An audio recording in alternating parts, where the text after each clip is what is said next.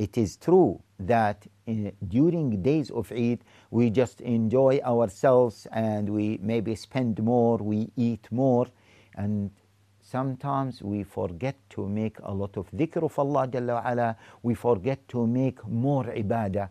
We should not do this in this day, in the 10th day of Dhul Hijjah, because it is still part of what? Of the first 10 days of Dhul Hijjah, the most virtuous days of the entire year. In fact, the Prophet ﷺ said about this particular day, the 10th day of Dhul Hijjah, that Yawmun Nahr, yes, Afdalul Ayyam. The Yawmun Nahr, the day of sacrifice, is the best of days. And as we said previously, some scholars said, no, the day of Arafah is more virtuous than this day. And some other scholars said, no, this day is more virtuous than the day of Arafah. So put attention to this day, the day of Eid. And on this day, obviously it is haram to fast, as the Prophet ﷺ prohibited us to fast on Eid days. And it is one of our two Eids. We have one Eid which is after Ramadan, Eid al-Fitr, and this is Eid al-Adha, the 10th day of Dhul Hijjah. On this day, it is sunnah to pray our Eid Salah.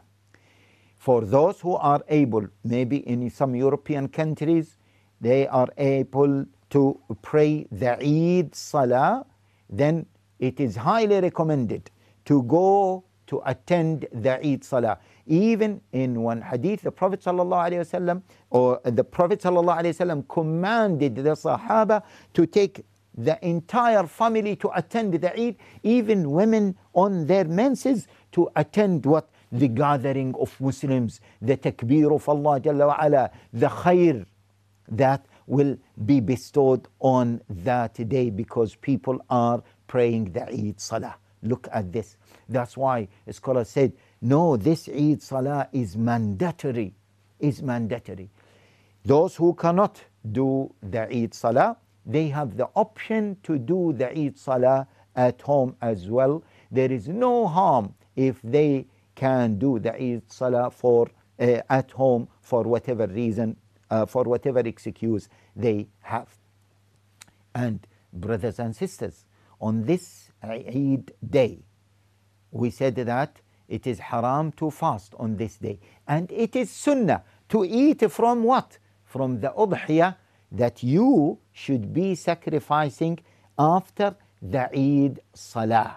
The udhiyah not to be sacrificed before the Eid Salah. It should be sacrificed during the day or after the Eid Salah. And the time for sacrificing the udhiyah continues until the Maghrib of the 13th of Dhul Hijjah. If you can eat from your udhiyah during this day, that will be perfect. If you cannot, inshallah, that is not a sin at all. Although the first thing the Prophet ﷺ did after his Eid Salah is to eat from the udhiyah. In fact, the Prophet ﷺ encouraged people not to eat before Salah in order to eat from their udhiyah on that day.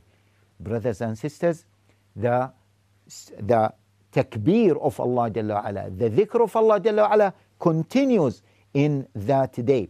And the extra takbir that we started to do it on the day of Arafah, which is the takbir after the congregational prayers, we should also continue to do that and continue doing that for 3 more days, insha'Allah. We ask Allah Jalla wa Ala to make us among those who achieved on those 10 days of Dhul Hijjah, and to achieve the best in the last day of Dhul Hijjah. Jazakumullahu khaira. Assalamu alaikum wa rahmatullahi wa barakatuh.